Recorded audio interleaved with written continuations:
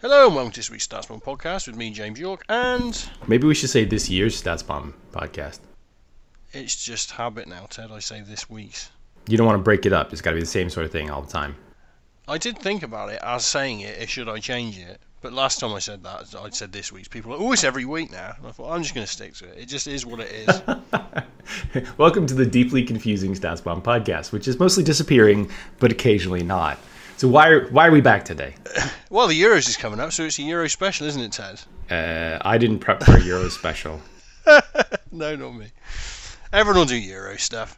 Everyone in the world will do Euro stuff. No one wants to hear about Euro stuff. Just watch the games and enjoy it. I'm not allowed to talk about Euros because we have multiple customers in it. I can say that about any league. So I think I could repeat my joke from last time. The Hawaiian Fifth League analysis coming up. We haven't quite nailed them down yet, but no, we are going to talk about, because interesting things have happened in the world of football recently that Ted feels passionate about. I think that's the best way of mentioning it. You've managed to put things... anything goes wrong, it's now my fault, huh? What are the things that you were particularly enamoured by in recent football history? It was mostly that we had good stories. And obviously, one of those stories is around Thomas Tuchel, who have kind of a long history from afar with him. Like, it is like a second order history with Tuchel and fun stories there. And then there was a team in West London, a different team, not the Thomas Tuchel team, but a team that wears red and white stripes that managed to finally get promoted to the Premier League. And I thought that it would be fun to talk about that story because it took longer than expected, but they finally made it.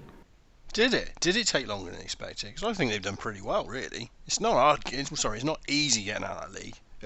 When you say longer, do you mean like plus 1 year after the playoff misery, or do you mean just, they could have hoped to get up sooner? I think that they were probably, we would have expected to go up in like 2 to 3 years, but I'll explain like the rebuild process. I think it took a couple years longer than was hoped, and possibly than even their sort of metrics deserved. They should have gone up last year as well. They were definitely, over the course of a season, a better team than Fulham, but obviously the playoffs is the playoffs. So yeah, no, that's interesting. I've done a wee bit of metrics research in this, so I'll talk about that quickly because that's what I can do.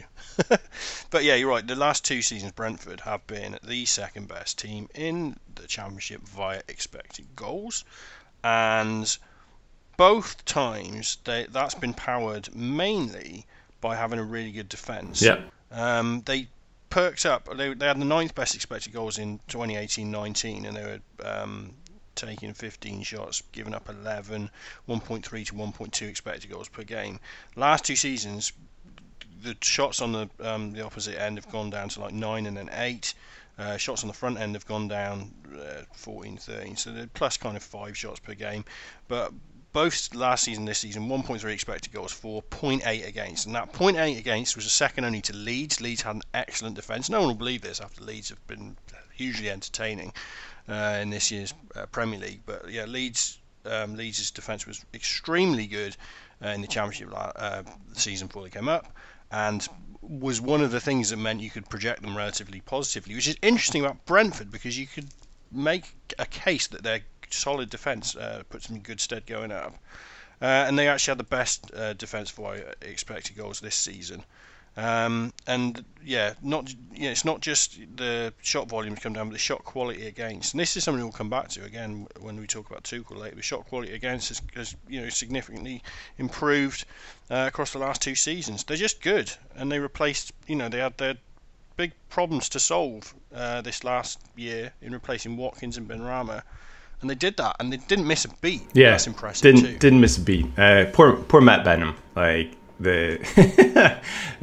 Brentford up to this point, I think we're 0 for 9 in making it out of playoffs with a promotion, and including some spectacular heartbreaks. And given that they were basically the second best team in the league the last 2 years, like, felt pretty strongly they should have had at least one automatic promotion out of those 2, and obviously had the insanity of last year's playoff loss to arch rivals Fulham on like the goofiness of Raya's sort of positioning and that Joe Bryan free kick from afar, and then then the attack, and then What was it? yeah, It nearly happened again, didn't it? I can't remember which one of the playoff games, and he conceded within inside a minute or something, some silly goal. I watched it. that was it Bournemouth?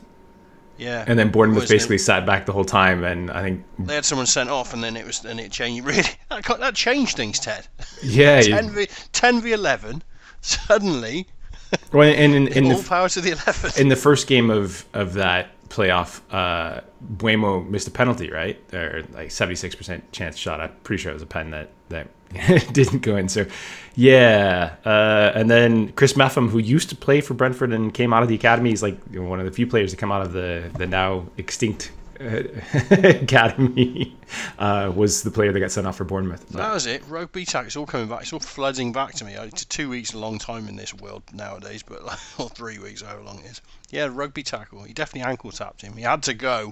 But yeah, that really swung that time. It always makes me laugh when you break into like the old English commentator. He had to go. Yeah.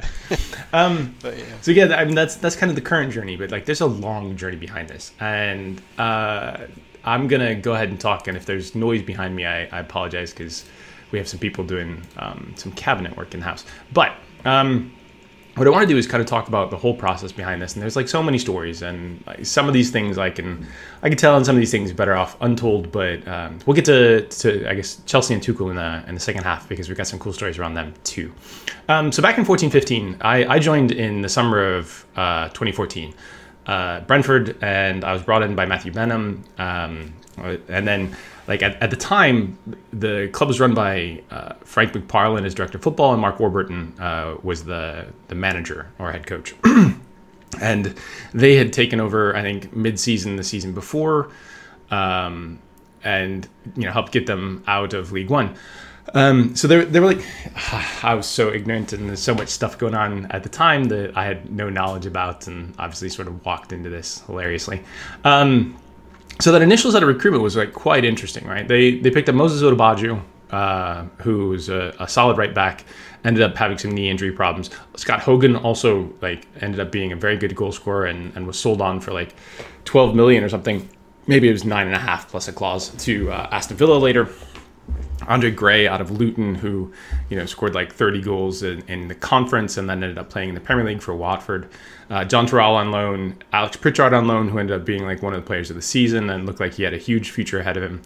And Jota Pelletiero, who Ricky Larendart, who I used to work with, he was the one who found Jota and Marcos Tebar in Spain. And Jota ended up being like a huge player for Brentford from out wide. And then there were like these other ones. So like Alan Judge got picked up, sort of unfancied, ended up being, quite a good player for Brentford. And then there's like a couple of names that are in this list that we didn't know much about, to be honest. And I've kind of told this story before.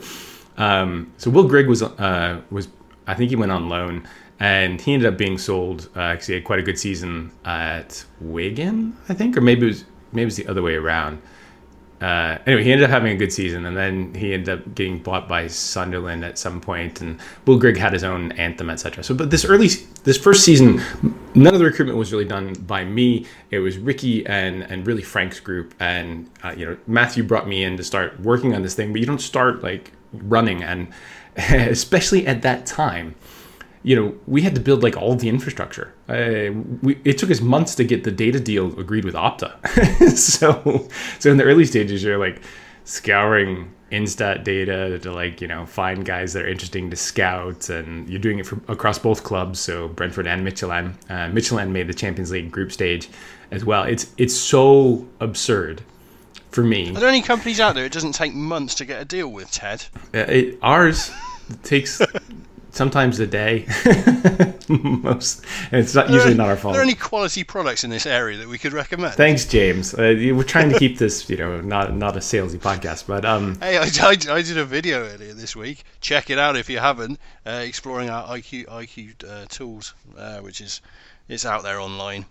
I did the voiceover. I can't take the credit. But this stuff didn't all exist. Good. So it didn't exist No. before, and people don't understand when you start early on and you're first mover, you got nothing, and not only do you have nothing, but you couldn't shop from the big leagues. This is Brentford, so. Anyway, the point around all this is that Frank's group and Warbs actually had a bunch of guys that they brought in that summer before I came along that were quite good. Chris Long looked like a future sort of pretty good striker as well. And then so they had success and they were doing quite well, and I think they were second at the Christmas time period. But they also knew that they were a little thin up front, and I was asked. At that point, that was the first time that I could start to contribute to stuff, especially on the Brentford side. I'd been working a little bit on Michelin's side. Hey, give us a couple of names that look really interesting that we could bring in as a forward, because Andre's playing a lot of minutes, and toward the end of the season, we want to make sure that we're fresh. The only other forwards that we have are Tommy Smith, who is not young at the time, and Chris Long, who was 19. So you had a 30-some-odd-year-old and then a 19-year-old. So this was even useful for the future. So the two names that we'd kind of gone through the whole scouting process and really liked were Jonathan Kogia, who ended up being quite a good player. He went to Bristol, I believe, and then eventually Aston Villa. And then Florian Niederlechner, who ended up having a very good career in the Bundesliga, but was totally unfancied and almost completely unknown. I think we found him at Heidenheim, and then he eventually went on to Freiburg. I'm pretty sure that all those are true. And Niederlechner scored regularly at the Bundesliga level, which says that clearly we were right. So these guys were £2 to £2 million, 2.5 maybe. That was always the maximum that we could spend in that first year. And they didn't get brought in, and we ended up getting knocked out in the playoffs painfully to Middlesbrough. God, I hated playing Middlesbrough. So, and that was Aitor Karanka, and they ended up going up. So fair enough. But then this next summer comes along. And this next summer is huge transition. So, the stuff between Matthew and Warbs goes down in February, and there's unhappiness around, who controls what. And one of Matthew's elements of unhappiness were that he offered to bring in Gianni Vio at the beginning of the 2014 season to help out with set pieces, because he knew that was a weakness that they had the year before. And Warbs and his group, they didn't want any interest in it. They basically said, oh, well, we didn't have enough time to work on set pieces last season, so just leave us alone and we'll take care of it this season. And then they didn't really improve at all in set pieces, so you ended up finishing, I think, third bottom in the league. So not enough time for set pieces, Ted. This is heresy.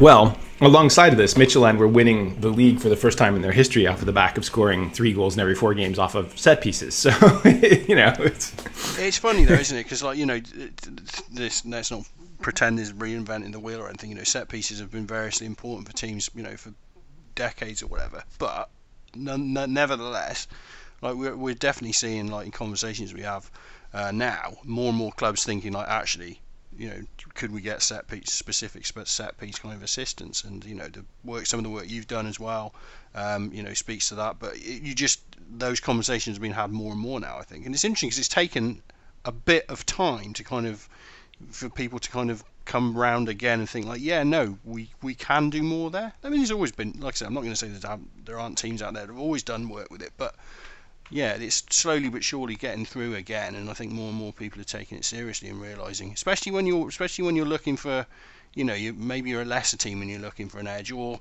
classic, the situation where you've got a knockout tournament and you need some secret weapons. All helps. I can't comment on that. I'm just hoping that Euros is delightfully weird. You flagged up Moyes, talking a little bit about Euros and that stuff, and that was interesting. Oh yeah, that was really good.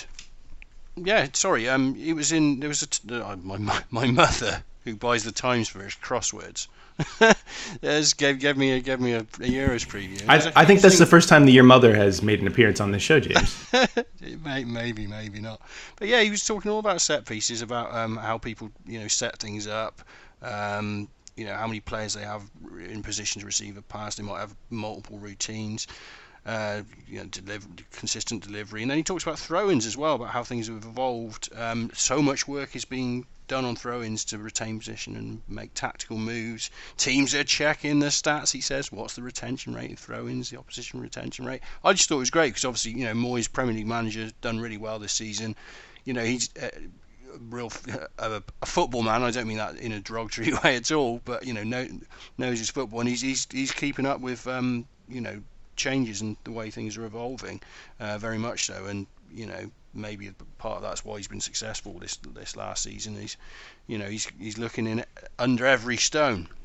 So yeah, and I think the throw-in stuff is probably more of a groundbreaker than the other bits. Yeah, so we go into the 2015 summer, and basically we're kind of overseeing the club, and there's a lot of sorry about that. There's a lot of drilling and sawing in the background, but there's a lot of ignorance at this time. Like we're not very seasoned. We don't know much about what's going on, and we have to again pick everything up from scratch. Like we have no scouting network. We have no anything. This was wild. They never do this, but we had to because of the turnover of the club. And I suspect that in a lot of cases that is what happens elsewhere. You just don't necessarily know about it. So if you look at you go on Transfer Market and you look at the 15-16 season and like all the inbounds. So Andreas Bjelland was one of our top guys at center back. We were really excited that we were able to get him. And then Josh McEachran actually was one of our most exciting signings at central midfield. He had been on loan at Vitesse and played a really good sort of holding midfielder role and was better defensively than anybody actually realized. And we needed that type of passing, and Josh was pretty flexible around that. So those two we were really excited by. They had injuries, long-term injuries, before they even played like a league game for us. And obviously that really sucked because those were two sort of key points for us. But we had to bring in like 11 people because there was so much, so many outbounds that we knew were likely to happen, and also like plenty of age that we needed to replace. Toumani, we felt like he couldn't run that well anymore. Moses had a clause that he could go if somebody paid for his clause, and then there was like a bidding auction around it, and so he ended up going to Steve Bruce up at Hull, who did quite well with him. We knew we were probably going to have to sell Andre. He'd done very well the year before. He ended up going to Burnley. Stuart Dallas, ended up being sold. Will Grigg ended up being sold. So, there's some of these guys, were on freeze as well. Tony Grigg, who was a center back, and had some injury problems, etc. We also had two guys that came back from center back that were on loan that we had no information about. Like, no one was keeping track of. No one in McParlin/Warb's group was keeping track of their progress in any sort of written format. So like when they left, they didn't give us any information. And you're like, okay, so there's this kid named Alfie Mawson at center back. Anybody have anything? Like his brother, I think, his agent would like to know what we're planning to do with him.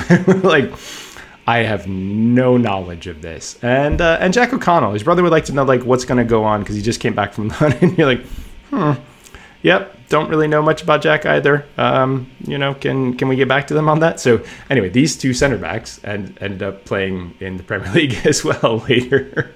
But it kind of tells you the chaos. Now on the buying side, I told you about Bjelland and Josh and those. Bjelland, we were looking for a left-footed guy that could really open play at center back and was good enough to play in the Championship, and he certainly was. And I think he did fine after he recovered from an extreme injury. We needed to replace Moses. We had looked at Tavernier, who ended up going to Rangers. We didn't end up get him. Maxime Coulon, we were quite excited by, but like he was like our ninth right back. I think we bought him for €1 million. He ended up being sold for like 3.5 million or something like that a couple of years because he had a clause as well. Philip Hoffman's always the one that, we paid £2 million for this guy and he didn't work out. He was a German U21 international in the second Bundesliga. That sounds really good. It was, he had some great highlights. I don't think that he liked football as much as you might expect, and I don't think he had kind of the aerial big man skills that you might hope, despite being like nearly 2 meters tall. But the reason why we had to sign Philip, because we'd gone through maybe 10, 15 forwards that were on our list at various times and hoping that we could get the deal across the line. But we knew we had to sell Andre. Like we knew he was going to leave in the summer. The only other forward that we had that wasn't like academy level, we actually didn't have. They were gone. And so our head coach, who was Marinus Dijkhausen, was in 11v11 training, was playing forward. You're like, this is a huge problem and we need to do something. So we bought Sturmtank, and he didn't work out. Ryan Woods was a guy that we bought late in the window. We bought him for $1 million from Shrewsbury. I think he was a League Two player of the season, or not player of the season, but team of the season player. Later sold him on to Stoke for about $6 million, I think was total. Johan Barbe ended up being sort of a very underrated performer, still playing in the league at QPR. I thought that he'd be quite good. He was he a solid contributor.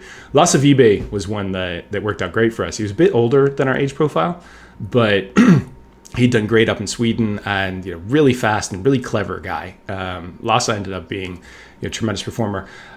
Two guys out of Germany or Austria. Kirschbaumer was we saw him as a pressing 10, and we kind of figured we'd be playing 4-2-3-1. He didn't get the playing time or sort of the respect that his skills deserved, but his output when he was on the pitch for us was outstanding. Gogia ended up going back to Bundesliga 2 with having a pretty solid set of contributions there. So both of those guys were bought and then sold on for not insignificant profit as well. And then we had two loans that came in quite late in the window. One, John Swift of the Chelsea U21s, kind of a funky sort of central midfield dribbler. We used him out wide as a bit of a creator. He ended up going around to Reading. And then Sergi Canos was that was really, I think, Nikos Overhaul, who's at Vancouver Whitecaps now, director of recruitment there. We're like, all right, so Liverpool say that we can find a player, and if they're left, you can probably loan him. And Nikos is like, we really like this Canos kid. I think he's pretty good. And initially we tried to buy him, I think, for like $500K, and Liverpool were like, yeah, we're going to wait a little while. We don't want to make that deal, but they didn't think that he was that valuable. He ended up being bought for, I think, $2.5 million after a season with us by Norwich, and then he hated it at Norwich, and I think Brentford's just sort of like picked it up at the same price, and he was one of the main contributors in the playoff final. The point of all this stuff, and I'm going through it in detail because it's obviously it's interesting to me, but there's a lot of good stuff in there and a lot of stuff that was noisy and messy. Like, you take on early injuries from your players, and like, whose fault is that? It was not the recruitment groups, but it certainly can impact the the effect that these players have and their output. And two of the guys that we were most excited by, they got injured early on. Nevertheless, all of these guys, or the majority of them, turned significant profits in year one. I think we made a bunch of mistakes, though, and I think that it's interesting to kind of tuck into that. And I know this is a bit monologue-y for those of you who don't like it. James wasn't there at the time. I'm sorry, James. Next time we get a club, we'll do that. He's on my Brentford aren't my team. It's true. James can tell you about all the mistakes he's made with Spurs recruitment over the last few years. I'm indifferent towards Brentford's plight. They are interesting though, and especially I think going forward interesting. I was just thinking of Canos actually there, because like it's funny because he's the kind of like. Are there other players that are still there? Because it's going back to your time. There's a few years now, and football moves pretty fast. Obviously, Brentford. One of the things that comes out of what you're talking about there is how much trading they do, but how effective trading they've done. And Canos is one that's still there. He's only 24. That's crazy. Yeah. So do you know what I mean? when we grabbed Sergi, he was 19 or 18. Sorry, he was 18 when we first loaned him. The people that were still there from that we recruited, and I'll get to some of the legacy recruits that we had further on. So Sergi was one. Rico Henry. He was 18 years old, and we were huge on Rico, and also Dean Smith, who later joined, was high on that, high on him as well. I think that's it, which tells you, I mean, it's been 5 years since since I was that's there. half a career, isn't it, for most people?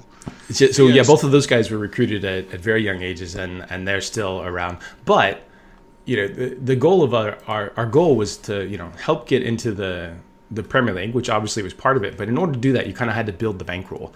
And, like I said, we basically had a £2 million cap, which was tiny at the time, even compared to now.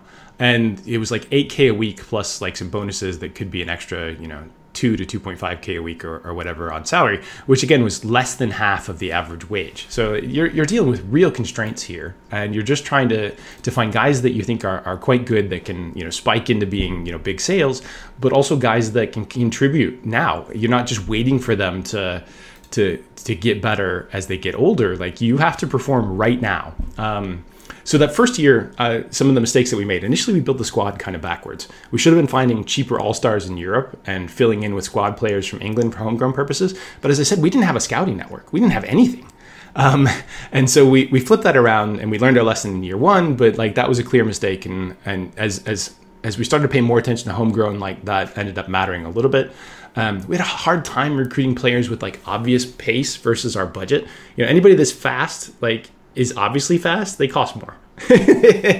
and so you're like, well, we would really like to have more pace on the wide areas. And so that was hard to figure out. I think the coach hires were something that Brentford struggled with, and that was above my pay grade. But I think they struggled to find optimal coaching talent for a long time in the style that we knew we wanted to play. I think that was particularly challenging, and the process that they had for hiring coaches was not good.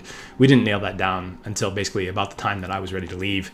But then once we did that, we've had a pretty good process around hiring coaches, and we get paid, StatsBomb terms, we get paid, you know, a few times a year to help teams hire the next coach and to fill in, you know, teams that understand what they're looking for. Like that's an area of expertise that we've done all right with. So, you know, that first one, Marinus got hired, he was immediately a disaster. He probably should have been fired in training camp. Like they knew that it was a mess.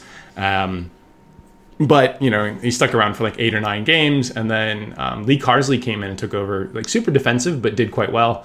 But Lee didn't want to be head coach. I think, you know, familial stuff was going on, and he I think he's never decided to go the head coaching route as far as I can tell. So, you know, that's him understanding himself. And then eventually Dean Smith was brought in December 1st of 2015. Dean was brought in from Walsall. Dean did fine, but one of our concerns about Dean's group was that they weren't particularly good defending. And as you can see, Brentford made it out of the league by having great defense those last 2 years. And Dean, you know, his initial Aston Villa run, like he had the most expensive team in the world, and they weren't great at defending. They managed to get up, and then, you know, it seemed like the pandemic sort of shook things up. They brought in, I think, Craig Shakespeare who used to be at Leicester, and they seemed to solidify their defense a bunch. You know, coaches don't know everything, and sometimes they need help, and sometimes it's finding the right guys that, you know, they have a good rapport with in order to guide that along. But yeah, so anyway, that's kind of like that first year, and that was chaos and overwhelming. We had a lot of high-end targets. So another thing people won't realize or remember necessarily, unless you're a Bees fan, is that Brentford made the playoffs in 14-15, and we had to do like twice the amount of work for recruitment because we were looking for Premier League level players and ones that we could afford on our budget, and we were looking for championship players at the same time. And it, you know, we had some really high end targets that we wanted that ended up being very successful, especially out of Germany. Like Pascal Gross was our number one midfield target that we wanted to get. He went up with, I think, Ingolstadt, and we couldn't afford him. If we had gone up, we would have been able to afford him and pay his pay package. We had 2 center backs that we loved that one of them ended up playing in the Champions League, Willy Orban and Dominic Heinz, the left-sided guy. He played for Kulm. I don't know where he's at now. I haven't paid much attention recently. So those were happening kind of at that time.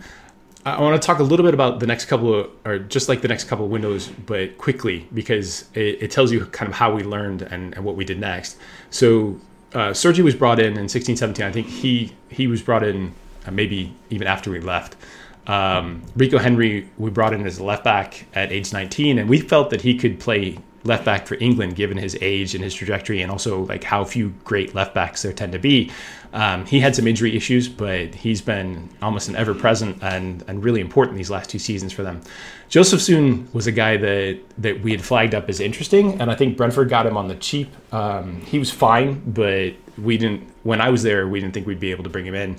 Romain Sawyers was a guy we brought in on our free that was ours. I know people know that Dean knows him, but we did the whole review on him. He ended up playing in the Premier League with West Brom. John Egan was ours. We found him.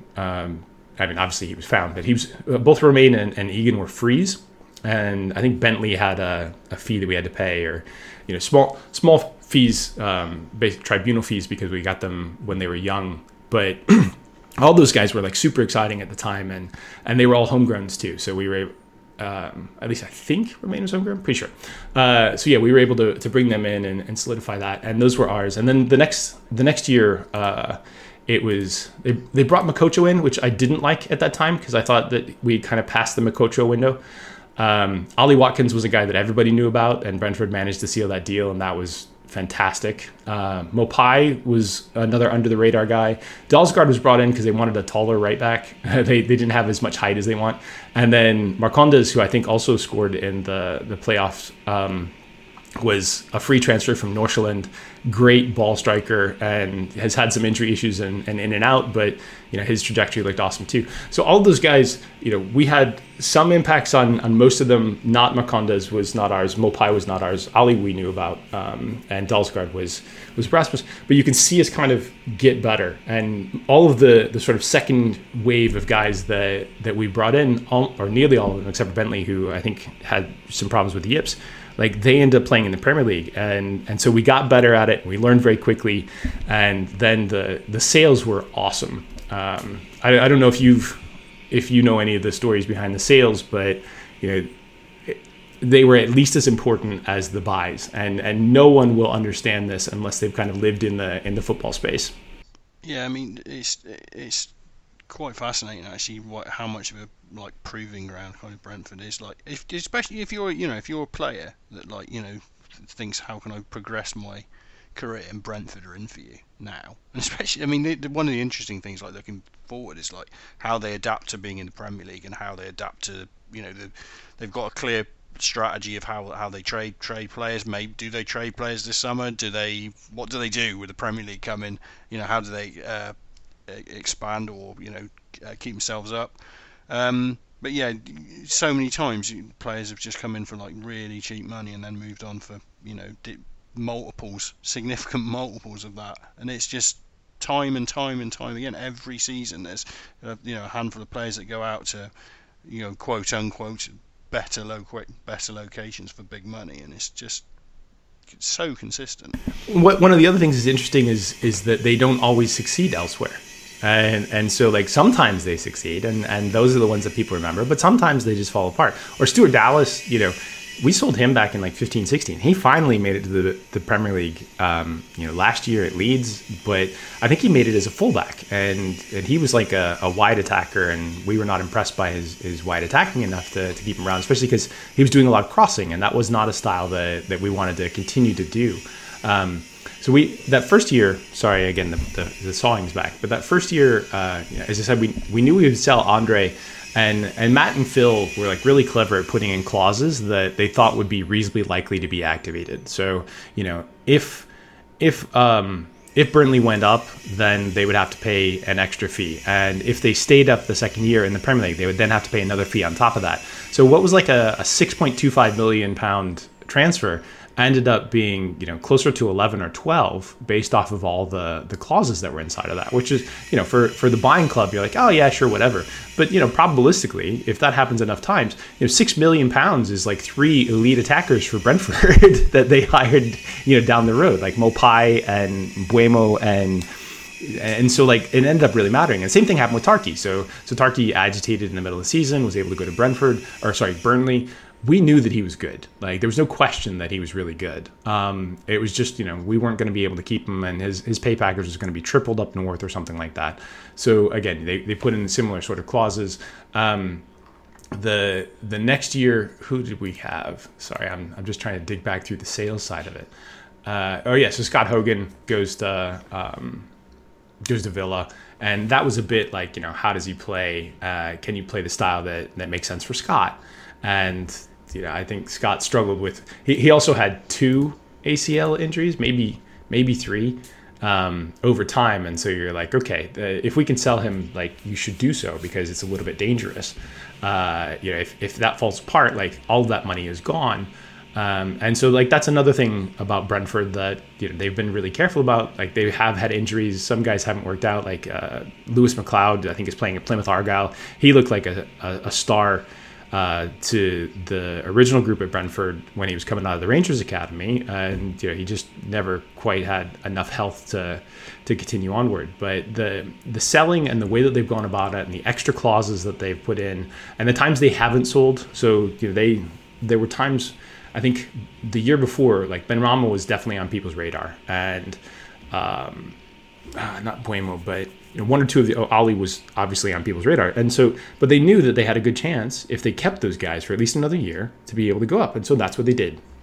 So yeah, it's been extremely impressive, and you could see them learn, and you could see us learn over time, and get better at it. And mistakes were made at different times. There was one that first year that I was there, the playoff package or the bonus was not for getting to the Premier League. There was also a smaller bonus for getting into the playoffs, and that did not have the same amount of money tied to it. And so that was like a very expensive mistake that, again, you make that mistake once. and that's also one reason why Brentford's sort of, fees or money looks different. They also started to incentivize things differently, which we now see is fairly normal in football. But you're incentivized both off of your base pay, but your appearances, and then also off of how successful the team is. And in some cases, Brentford also incentivizing off of like set piece goals scored and against, which is I think still fairly unique across the Venom clubs, but maybe that's changing in football too. I think I have one more story that was quite interesting about Brentford before we move on to the Tuchel stuff, and then you can ask any questions also in the meantime, because I said, James, I don't know everything. These are sort of my silly old stories. I felt quite emotional when they went up, and I didn't expect that because I've been gone for a long time, but I think a lot of my professional respect comes from my period there, and StatsBomb wouldn't necessarily exist if I hadn't done all of this work and then talked about it later. Or talked about it ahead of time, like when we were looking at scouting young players on StatsBomb before I got hired by Brentford. And I think we were quite successful, and we've continued to be successful at doing this stuff. But it's it's not guaranteed success. Like, these are probabilities, and shit goes weird. But I was also really happy for the people that were at the club, and it was a little bittersweet because Rob Rowan wasn't there, and that was really weird because Rob came in with us effectively, and he was initially a scout, and he kind of moved his way up. So anyway, two quick stories before we disappear, and one of these is tied to Tuchel. So early on in Tuchel's career at Mainz, he started having the Spielverlagerung guys do tactical reports, and the main person I think leading that was René Merich. René Merich was also one of our first scouts that we hired at Brentford. While he was still at university, we had him watching, I think 5 players a week or something like that, and he was producing reports for us. Obviously now he's been in the Champions League as assistant coach at Gladbach, and I think he's moving to Dortmund, but I haven't sort of found out if he's going with Marco Rosa or not. But yeah, so René Merritt's kind of behind the scenes, ended up touching on both us and the Champions League winner coach in different ways. And then the other one is Thomas Frank. So Thomas Frank, I think he was at Brøndby originally, and there was a weird owner falling out. When I came out and started StatsBomb as a company, one of our early consulting projects was to do a head coach search for an MLS club. And he was on the list for that club to hire. I think even before he went as an assistant to Brentford, alongside Graham Potter and a bunch of others, sort of MLS level that could be very successful. So we tried to suggest to someone to hire Thomas before he went to Brentford.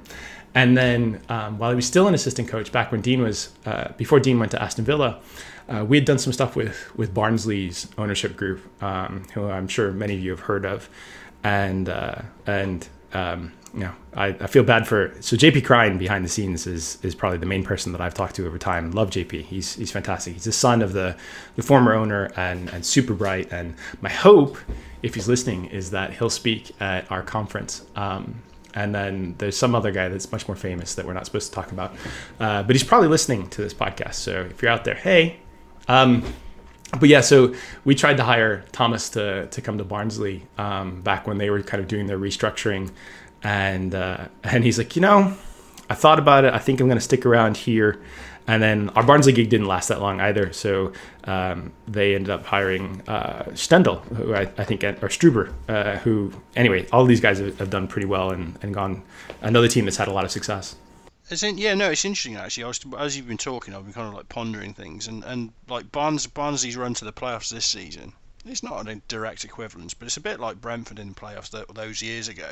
You're kind of not. You kind. This it's great. You're not gonna say no to it. But is it that little bit early? And we've seen a team like Huddersfield or something when they came up into the Premier League and survived in the Premier League.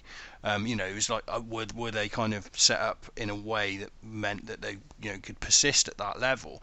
And that's the thing. You look at Brentford and you think like, yeah, they probably are as well set as any team could be that hasn't been in the Premier League in recent years to actually come up and stabilise. Don't get me wrong, the risk of them going down is still extremely high, as it is for any team that comes up. But they've got a reasonably decent platform to go from, and that's the thing with a team like Barnsley, who've overachieved a season, but had a fantastic season. But yeah, maybe it's a case of like working through a few more cycles before you get to a stage where it's like, actually, we are, like a kind of a strong and consistent championship team, and that will give us a chance to persist if we go up. Because this is the thing, when you're talking about teams that aren't, backed by, huge transfers and just literally going out there and buying much better players for, large fees, then you've got to be creative and you've got to think about style and the edges that you can kind of eke out, and how can you actually exploit that and get to a stage where you can reap the rewards, but also consistently reap the rewards. And because that's the name of the game. Go up and stay up if you can. Yeah, but exactly. The Premier League is so competitive now. Like big teams get chucked out of there almost every single year. I think so. It's not often that teams go up from the Championship and they've got 90 million worth of value in their front line. Like if you look at like a front three or even like the fourth, like Brentford have had that for a couple of years, and they sold Ben Rama and they sold Ollie Watkins, and as you said, they didn't suffer. And Ivan Toney scored a ton of goals, and that's awesome. But Ivan Toney was the beneficiary of some great sort of wide player and midfield player, and also like penalties that were won, not necessarily by Ivan. So yeah, it's really quite impressive. The Barnsley stuff. So behind the scenes story. I'm gonna make JP feel awkward, but I talk to JP pretty regularly. And a couple of years ago, when they came back up out of League One, I was like, all right, JP, what are you hoping for? He's like, I will accept 21st place.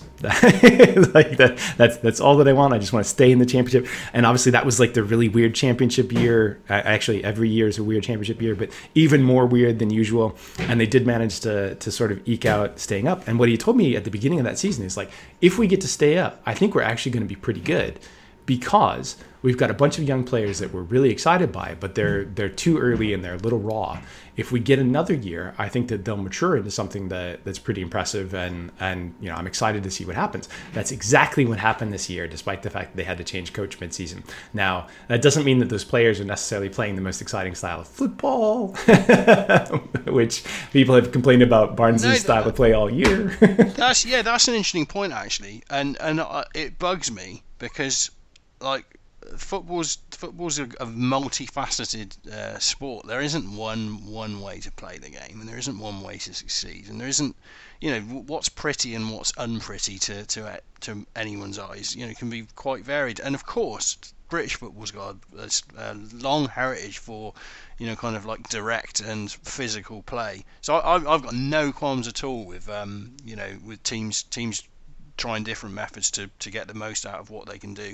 And this is it. We've seen Barnsley, a team that presses extremely heavily, and they've consistently hired coaches to get that out of their group, and they've been successful out off the back of it. So let's you do see critiques about the place about this is hard to watch or whatever. And it's like, well, the eye of the beholder is more than one way to skin a cat, so to speak. Well, I think that's also like literally the case. I don't think Brentford play the style of play that we would ideally choose, and part of the learning experience at Brentford was that your coaches aren't necessarily going to be able to do all the things that you want them to do, and Brentford still don't score set pieces like I think that they should, and that's not my fault.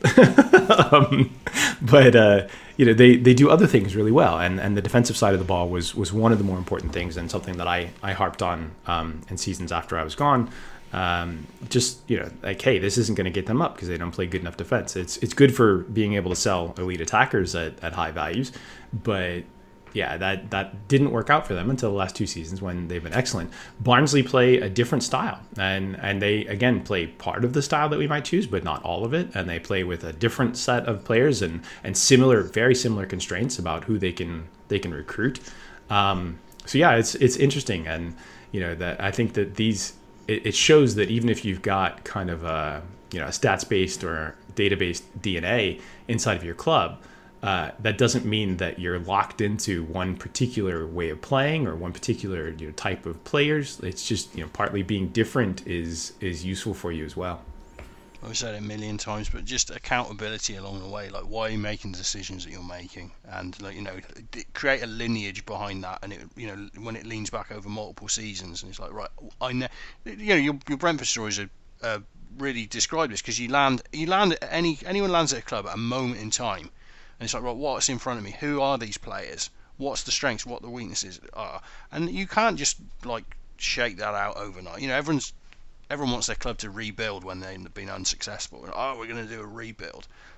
There's a lot of work and thought and consideration that goes into doing that and getting it right. And it isn't going to happen for any club overnight or within one transfer window or two transfer windows and such. So, yeah, when you've got a lineage that you can actually look back and say, look, right, okay, 4 or 5 years ago, however many years ago, we decided to be accountable for what the decisions that we're making, and the player recruitment and style of play and manager recruitment, all these things, and we know why we've made these decisions. Some of them work, some of them haven't worked, but we can actually account for them. I think that's just such a huge thing that is missed multiple times across football, that it's so innately reactive to recent events and what happens and firing managers, changing styles, all this kind of stuff. Yeah, and there's fine edges there too. You can do as much work as you want to, but that doesn't mean that the player's going to succeed. And sometimes players hate playing football. Sometimes they look like they're amazing early on, and they decide that they hate it, but that's how they get paid a lot of money. And that has definitely happened with names that names that everybody in England knows. Oh yeah, I just hate playing football. And in many cases that's why you see their careers end earlier, or that talent sort of peters out. The hard one is just when guys get really significant injuries. Not everybody recovers well from those, and you have no control over it. And the injury to Bjelland happened because the turf was mislaid at Griffin Park, and you could see it cutting up. And I mean, I don't know 100% that this was the cause, but it was very problematic. And then they could not play there for a while everyone relayed the turf there. So yeah, I mean, these are really dumb, weird things that happen, but no control of anybody inside of the club. It's just, well, shit happens in football, and you got to roll with the punches. Right, about 5 minutes ago, I missed a brilliant segue, and I had it in mind. Ooh, segue. Teams that change their manager mid-season. Are there any other teams that change their manager mid-season? Chelsea did, to great success. Yeah, so this you wanted to you mentioned him briefly before about Tuchel, but yeah, it's really quite interesting what he's done at Chelsea, and obviously king of the world, European champions, job done. Retire off into the sunset if he wants to, which is really quite interesting, because obviously the league will always be the league, and I think you can make a very decent case that Chelsea should be better. They shouldn't be eking out fourth place at the end of next season. But yeah, I was looking back over his numbers, and I'll just quickly describe them, and then you can jump in with any stories you want. But it's really interesting. This season under Tuchel, their defense has just been Chelsea's defense has been outstanding. Literally about half a goal per expected goal per game they gave up under him. And it's interesting because we got the numbers. 15 shots to 7, 1.5 to 0.5 kind of expected goals. So basically, they're creating +1 expected goals. Now, I looked at the Champions League, 7 games. 7 games I think he was in charge of against Real City, Porto, and Atletico. So little bit stronger level of play than just Premier League under half a season he had there. Similar story, 1.5 expected goals for, 0.5 expected goals against, +1. But different thing there is the shots, the 10.5 shots to 8.5, whereas 15 to 7 in Premier League. So the the thing that was going on here, they gave up nothing in the Champions League. I think the highest expected goal shot they gave up in Champions League was 0.29 across 7 games against all of those teams. Super elite talent. Yeah, which is absolutely insane. So, but the dynamic that how are we getting to these numbers? What's powering it? And for both sides of this, you've got extremely better expected goals per shot. So shot quality on the front end, really good. Shot quality on the defensive end, really good as well, and notably good. Like in the league, 0.07 expected goals per shot. In the Champions League, 0.06 expected goals per shot. Now, very few teams get to this kind of level. And then you rewind back to PSG, and he's got better numbers there. Now that's no surprise. It's PSG. They're really strong. They've got all the talent in the world, but it skews towards the attack. But then you go back to Dortmund, all the way back to 16-17. I looked at. And then, let's remember where I started. In the Premier League, they were +1 expected goals. Now, for Dortmund in 16-17, they were +1 for expected goals per 90 minutes played. 15 shots for 9. A significant advantage of expected goals for, and actually it was average expected goals against, but their attack was really hot. So there's differences here. Like the defensive focus has really come through at Chelsea. For some reason, it's interesting because it doesn't quite come through before. But essentially, if you're always putting up one expected goal per game more than your opponent, you're in good shape and you're a good team. And that it's just consistent. And the expected goals per shot, the differential between we create much better shots than our opponents.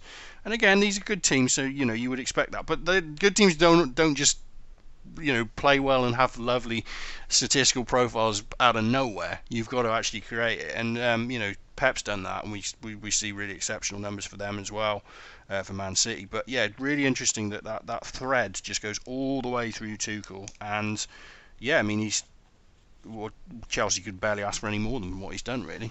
Yeah, so he came in early, and I think what I said was I expected him to solidify the defense because Chelsea had some problems there. And I wasn't sure that he would be able to sort of start to adjust the attack because it takes more time, more training time. This season in particular was horrible for training time. But one of the things about Thomas Tuchel is that, and we've talked about this on the podcast many times, the best coaches are often the ones that are lifetime learners. They're the ones that are open to external ideas, can sort of process those, filter those, and figure out which ones are more valuable to them and often get them down to the training pitch. So Tuchel had what we basically call a gap year. I think he wanted to leave Mainz, but he had like 1 year left on his contract or something like that, and they forced him to sit out a year. And during that gap year, he went around and talked to a lot of different people. And so there's a couple stories around that period of time. I know, partly because I have friends behind the scenes who are German, and also because Matt and Tuchel met up and they hit it off. And they hit it off around like basketball. Tuchel, I think, was quite interested in the NBA, and just around talking about football and concepts and stuff like that. And this is before Dortmund, so quite interesting. So I also know that I think Crystal Palace at one point around then were doing a head coach search, and they did like a big sort of real kind of profile search for a guy, and Tuchel made it onto one of the shortlists, and some of the people were extremely impressed by him. So this is kind of like the sliding doors type stuff where like Crystal Palace and Thomas Tuchel, former Champions League finalist and winner Thomas Tuchel were at one point discussing a job vacancy. So that was one interesting one. And Tuchel, I think one of the things that Matt talked about back then was expected goals and creating better chances, and I think that Tuchel kind of really figured out how to generate a better attack during his time at Dortmund. I don't think that he had the same coaching ideas at Mainz as he did in the attack at Dortmund, and obviously he had better talent, but what you saw was Aubameyang was moved central, and Aubameyang became this enormous chance monster. His average chance quality was like 0.25, which is at the very edge of all center forwards, and that's one reason why he was able to score so many. But obviously, that's not on Aubameyang. It's mostly on the creative ways that he's figuring out how to open up that final third in the box, and it is partly on Aubameyang's pace. But nevertheless, all of these things kind of come together. But I think that one of the changes that happened when he went to PSG was that the emphasis became on the Champions League. And so I think a lot of his emphasis was on how do we play in a way where we can get regular goals. And we're lucky enough to have Neymar and Mbappe just scoring out of their ears whenever they want to some extent. They're so hard to contain. And that's, also true for Di Maria, etc. But like, how do we limit extremely to like the lowest level possible opponent chances? Because it doesn't necessarily matter for them in the league, but it matters for them in the Champions League.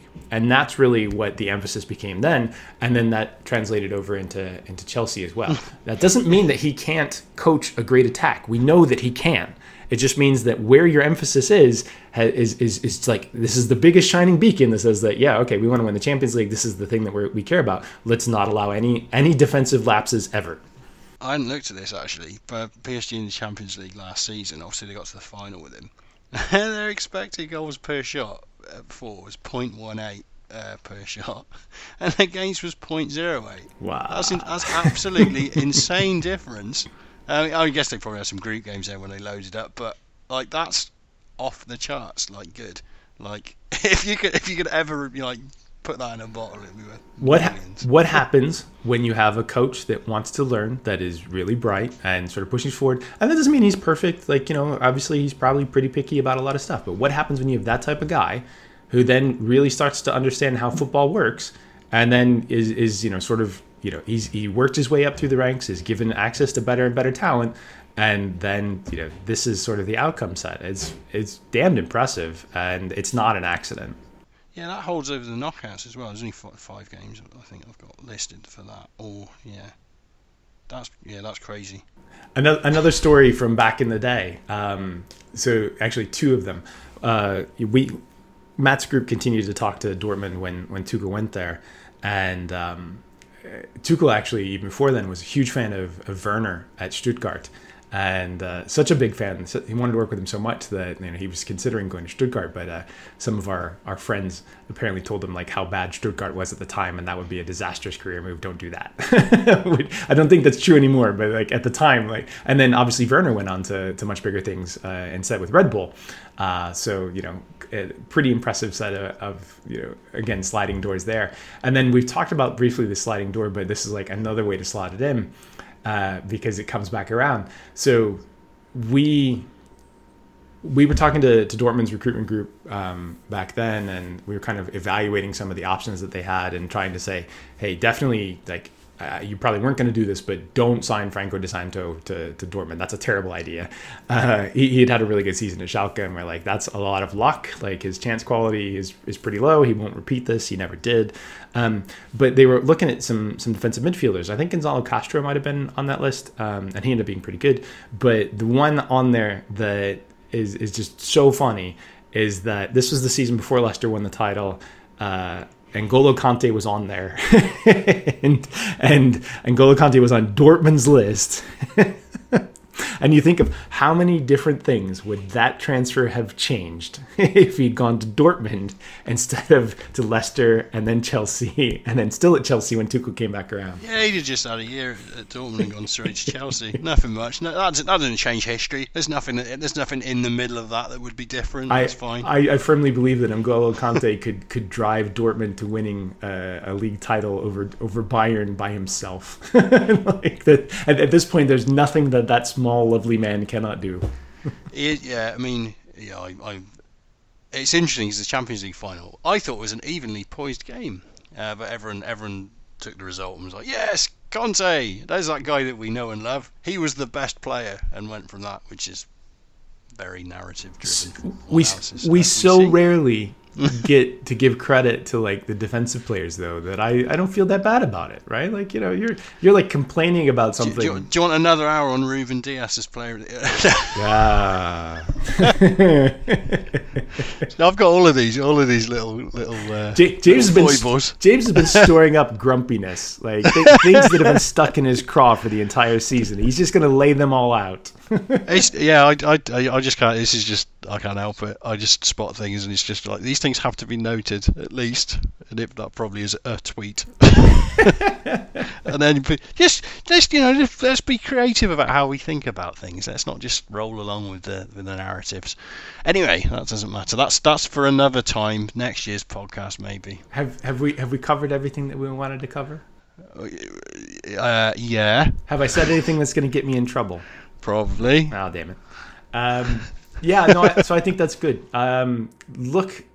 Look for the team or teams at Euros that are doing weird stuff on set pieces. Hopefully there are one or multiples. I think that's really changing, and not to toot our own horn, but making football weird off of set pieces is certainly something we pushed for a while. Yeah, that's quite interesting because we've got this. The Euros obviously got delayed a year, and I think even a casual interested kind of just national coach may have watched England's success at the World Cup and thought, a bit of set pieces, that helped them a lot. So we've got some connections around the place, but it'd be interesting to see what else comes out as well. If you've got half the teams all trying tricksy stuff, that could be absolutely wild. But I'm really looking forward to it, especially little teams. Yeah, I've missed the summer tournaments. Obviously, it was delayed. It's always a fun time to watch these games. Speaking of set pieces, though, I actually do have a plug. At basically the start of July, roundabout, our set pieces course is going to open up. It's online. It's available on demand.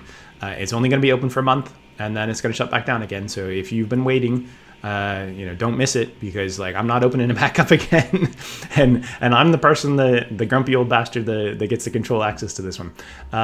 So yeah, that'll be there in July if you've been waiting for it. Our courses are always around. We've got the introduction course to analytics that seems to get a few people every week, if not tens of people every week that take it. We also have the recruitment course that I think James did an amazing job on. And then our buddy and employee Carl Carpenter is working on a video analysis course that hopefully will premiere before the end of the summer. So we're trying to give you all the building blocks you need to potentially become a team analyst. But I will say that if you really want to be employable by a team at some point, you need to bust ass on your programming skills, because that is going to be the most in-demand thing for the football world in the future. It's only going one way, Ted. It's only going one way. It is. Sorry about that. Yeah, apologies. And on that note, apologising. It's very English. Thank you so much for listening, everybody. We miss doing this podcast, but as we said, the business doesn't allow us to do so. It gets awkward. So we just pop up occasionally to tell old stories and to congratulate old friends. Take care, enjoy your summer, and be safe. Bye. Bye.